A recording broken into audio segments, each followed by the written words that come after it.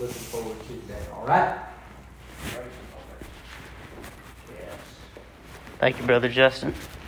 Amen. Amen. If you will, open your Bible to the book of the Hebrews, chapter number 3. Book of the Hebrews, chapter number 3.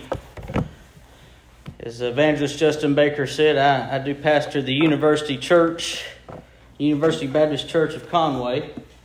And I'll go ahead and let you know I'm a little biased.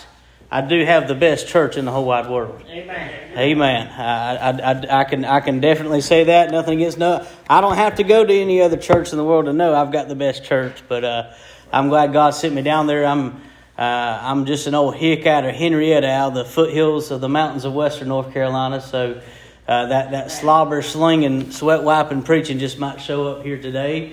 I don't know, but I just want to give you a little bit of help from the Lord here just for a few minutes out of the book of the Hebrews. I don't want to take up too much of your time today, but I appreciate this good crowd out here at the Tri-State Baptist Fellowship. Amen.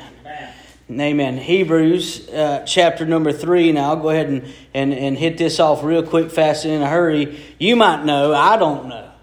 You might know, I don't know who the writer of the book of the Hebrews is, but I do know this writer was under the inspiration of the Holy Ghost. Amen. So this is God's Word, all right? This is New Testament. But I also realize that this is written to the Hebrews. This was written to Jews that have been converted to Christianity. And right here we're going to find in our text, these Jews, they're wanting to kind of go back and follow Moses. And the writer is trying to head some things off. And he's reminded them that Moses, albeit was wonderful, he was a great leader. Christ is even better than Moses. Christ was better in his manhood, he was better in his ministry, and he was better in his methods. And he's reminding them he's got to be very delicate with these people. Hebrews chapter 3 verse 1 says, "Wherefore, holy brethren." He's talking to saved folk. You realize whenever you're saved, you're accounted as holy, not because of anything that you do, but because of Christ in you. "Wherefore, holy brethren, partakers of the heavenly calling, consider the apostle and the high priest of our profession, Christ Jesus, who was faithful to him that appointed him, as also Moses was faithful in all his house. For this man was counted worthy of more glory than Moses, inasmuch as he who hath builded the house hath more honor than the house. For every house is builded by some man, but he that built all things is God. And Moses verily was faithful in all his house, as a servant, for a testimony of those things which were to be spoken hereafter. But Christ, as a son over his own house, whose house are we, if we hold fast the confidence and the rejoicing of the hope firm unto the end." He's reminding them that Jesus is just so much more. We're in a new covenant. They don't have to go back and practice the law of Moses. They don't have to go back and try to submit themselves under the 613 Levitical laws. And they don't have to do that. Jesus is just so much better. Amen. But then it goes on to say in verse number 7 this, "Wherefore, as the Holy Ghost saith, today, if you hear his voice, harden not your hearts, as in the provocation in the days of temptation in the wilderness." The writer here realizes that these Jews, these Hebrews, they're having a heart problem. You see, the reason why they want to go back and practice the law is because in their heart they just don't believe that Jesus really is sufficient. They just don't believe that the blood really is sufficient. They feel like they must add works to grace. They feel like they have to go back and practice the law. The problem they have is not their theology. The problem that they have is not their doctrine. The problem that they have is they're wanting to harden their heart.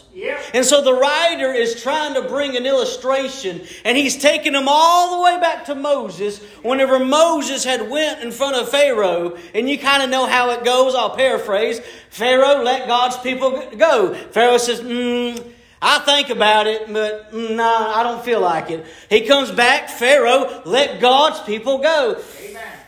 I don't really want to. Pharaoh, let God's people go. Finally, Pharaoh lets God's people go.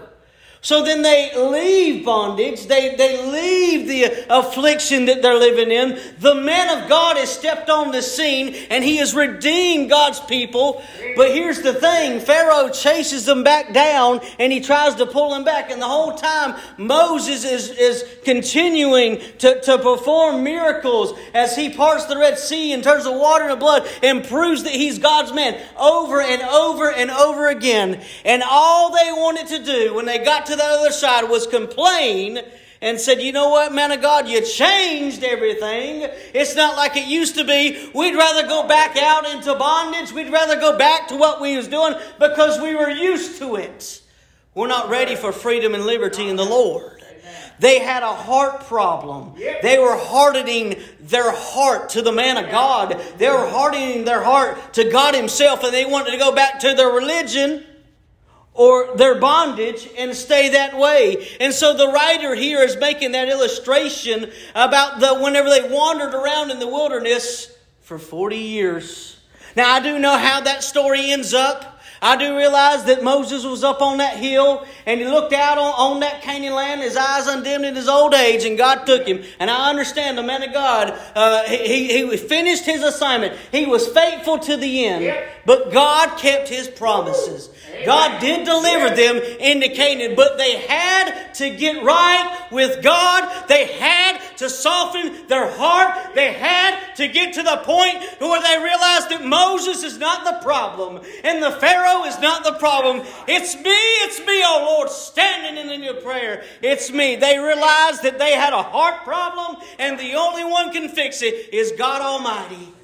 And here it is, the writer of Hebrews realizes that they're dealing with the exact same situation.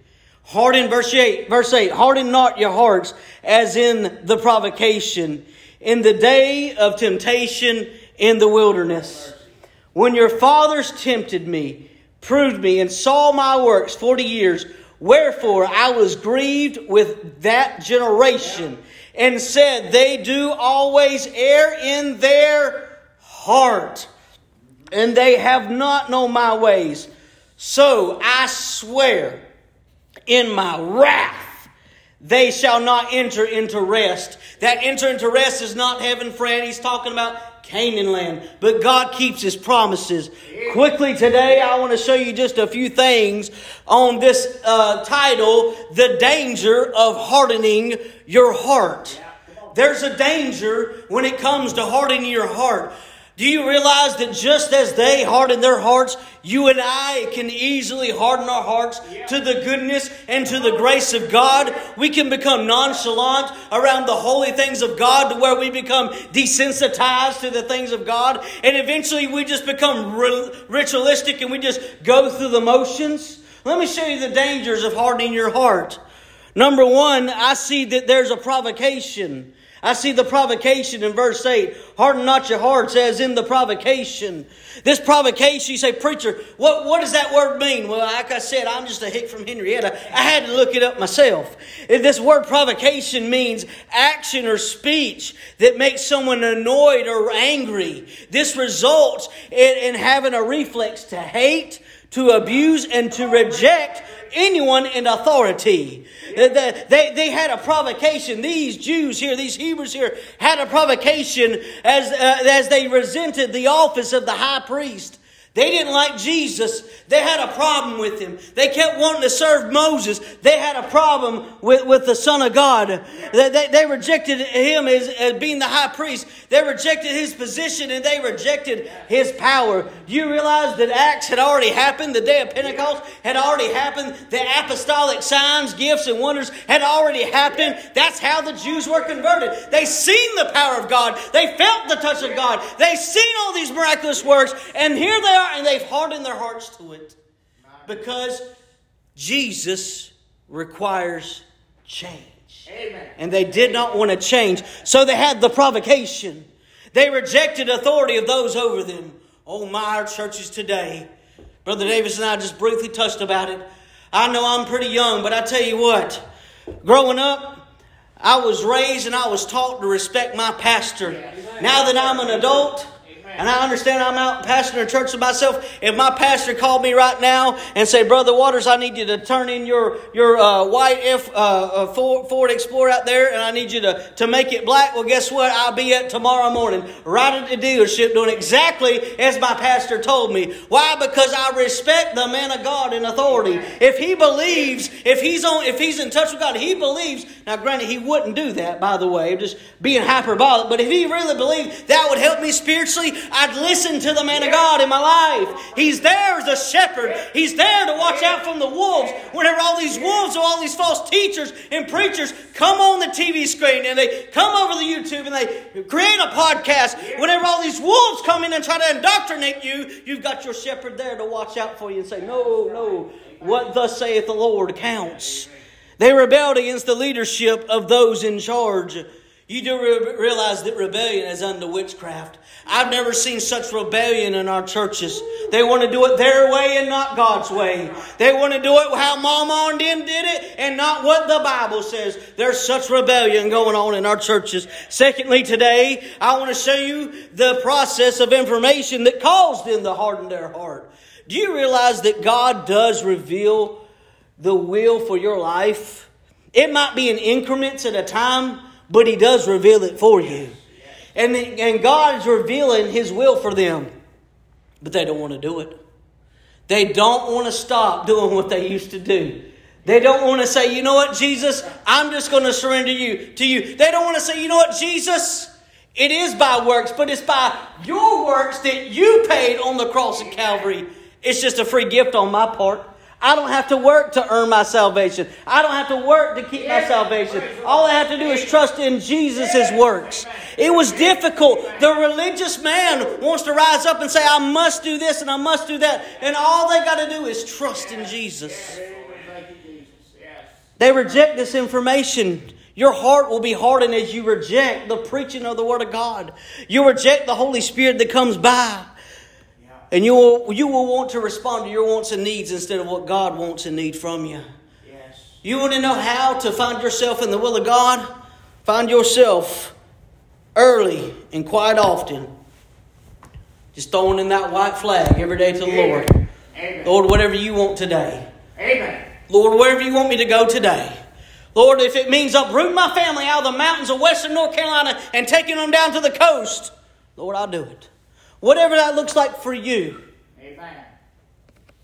The process of information caused them to harden their heart.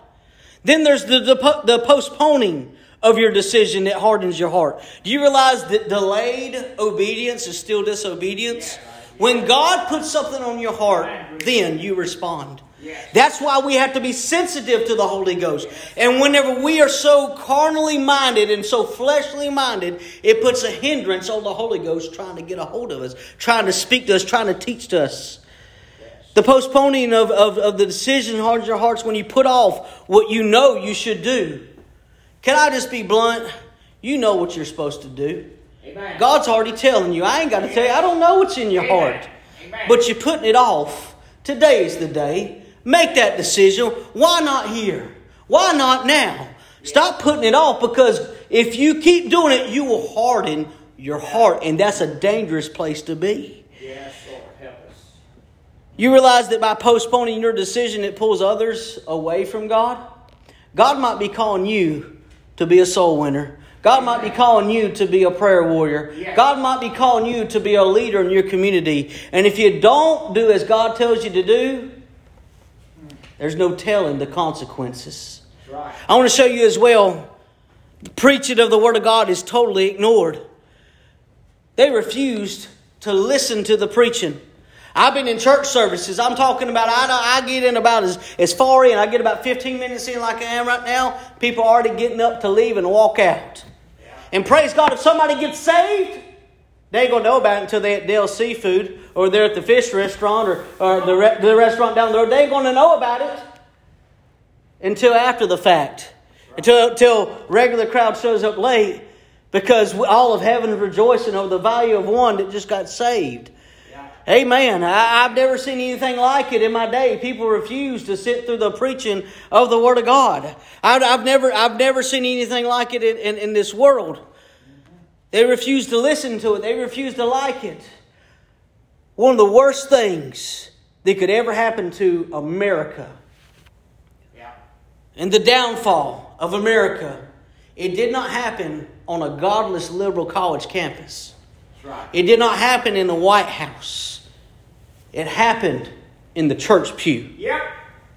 Come on, preacher. Help. When everybody wanted to eat preacher pie and deacon dumpling, and they wanted to run down the man of God and his wife and his children, all behind his back, and tear down the church and sow discord amongst the brethren. Yeah.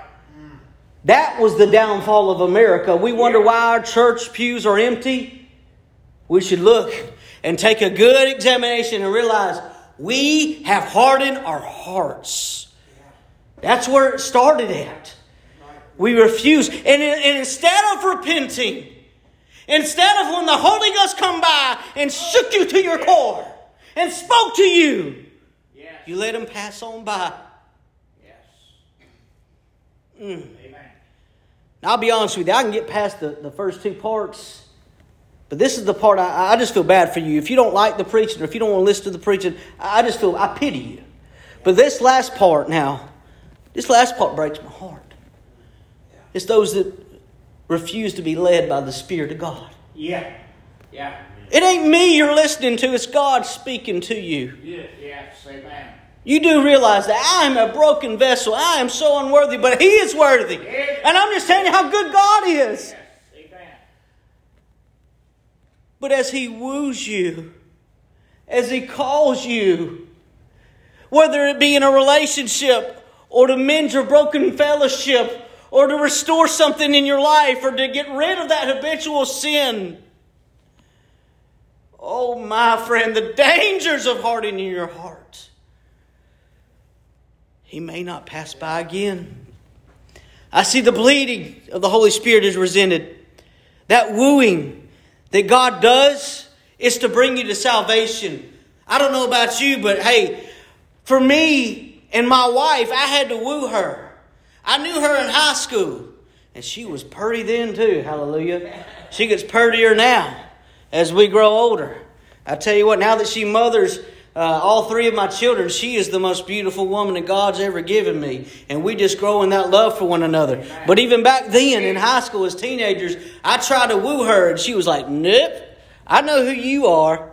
So then I saw her after high school and I said, hey, Miss Taylor, I want you to know I'm not the same guy I used to be. I'm worse now. I'm just kidding. I'm better. God's changed my life.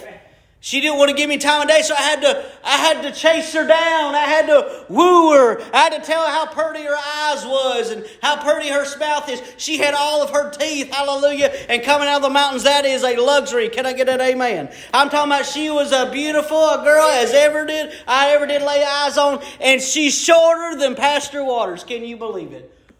Match made in heaven. I had to woo her. I had to run her down. I had to convince her that I was better than any other man out there in this world. And I was going to take care of her better than anybody else in this world. And I was going to raise a family and be a better daddy than any other man in this world. Well, can I submit to you today that Jesus does that same wooing? Amen. Jesus wants to chase you down. And Jesus wants to tell you how He's so much better than anything this world has to offer you. And He's willing to chase you down and convince you that He is just so much more than we ever could even tell. Amen. There's the wooing.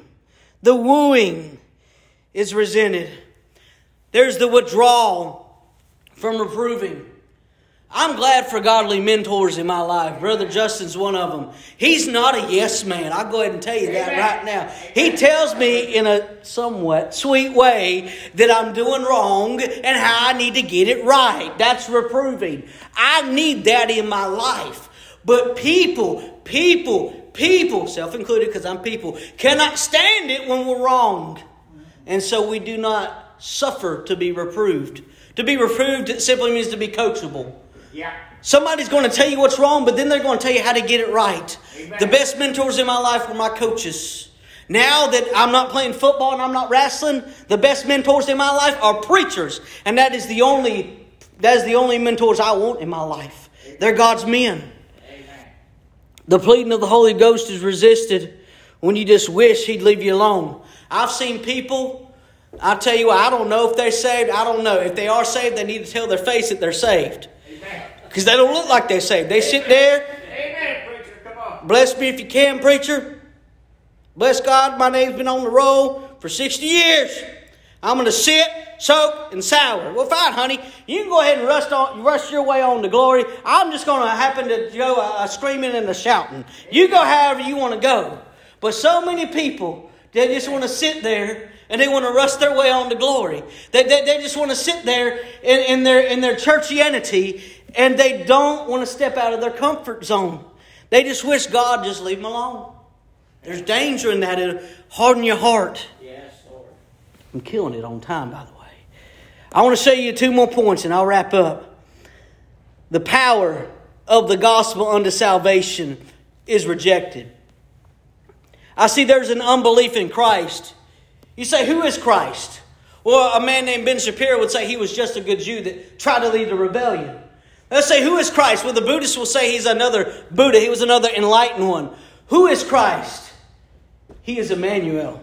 He is God with us. Yep. He is deity wrapped in humanity. Yes, yes. He's born of a virgin. Yes. And oh, by the way, I meant virgin. I didn't mean young woman. He was overshadowed by the Holy Ghost. Yep. 100% man, 100% God, incapable of sinning. Yeah. Perfect. Yes. That's who Christ is. There he was. If you got an issue with any of that, you have unbelief in Christ. Because you don't accept Christ just as He is. And that comes from hardening your heart. Unbelief in the church. Church has got problems. You know how I know? Because I'm a member of a church and I got problems. Amen. We're just problem children. But we got a Heavenly Father that knows all about it. And we can take our problems straight to Him. And He can straighten us out. And He can fix it. And He can love us just as we are, just where we are. We can come in any condition, in any state that we're in. But as much problems as we have in our churches, you do realize that pearl of great price, Christ purchased the whole field. Yes, He did. To get that pearl. Yes. That pearl is you today, beloved. Yeah. He loves you that much. He purchased the whole field to get you. He purchased the church. Yes. Praise the Lord. The power of God unto salvation is rejected when you're unwilling to make any of your changes. Now, I don't want to get in any debate on when repentance comes, how repentance comes, this, that, and the third, but I do know this, we ought to repent. Yes. Amen. And let me explain to you what that word repent means in that country boy knowledge. It means to turn to God. Amen. Turn from your sin and turn to God. Amen. Because God is the only way out of it. Yes. Amen. Amen. And we'll show you lastly today. You've been such a great audience today. And the dangers of hardening your heart. You'll pass up one opportunity after the other. Proverbs chapter 1, verse 24 says, because I called, and ye refused, I have stretched out my hand, and no man regarded it. Yeah. There are those, they waited too late to trust Christ. Waited too late. And when it's too late, it's too late. I can't preach your funeral and preach you into heaven because you harden your heart every step of the mile. And God reached out His hand to you. Yeah. Amen. And you would not reach up. I understand He had to reach down further than I can reach up, but you still got to reach. The ways of sin has kept you from turning to Christ. Sin does have a pleasure season, but it's a season. It make you feel good in the moment. But I'm sure what I'm about to say you've heard. Sin will take you further than you want to go. It'll keep you longer than you want to stay, and it'll cost you more than you want to pay. Yes. Mercy, mercy. The will of God for your salvation is now. Yes. 2 Peter 3:9 says, the Lord is not slack concerning His promises, as some men count slackness, but is long-suffering to usward. Y'all figured that word out on your own. Here's my favorite part. Not willing that any should perish. Now, I do have a doctorate degree. I did study Greek. That word any in the text is receptus. It means any. Not willing that any should perish, but that all should come to repentance. Yes. Amen. God keeps His promises. Jesus died for the whosoever will. I'm glad I'm in that fold. Listen, today I appreciate your time. Appreciate you allowing me to come preach behind this sacred desk. Thank you, Pastor. I appreciate your time. I'm going to pray. We're going to ask the Lord to help us. I'm going to turn it back over to Brother Justin. Our Heavenly Father, today, Lord, we want to thank you for the Word of God. God, we want to thank you for the convicting power that you have. Yes. We thank you for Jesus and the blood that was shed on Calvary. God, we thank you for the Holy Ghost that's coming by our way here today at Star First Baptist Church.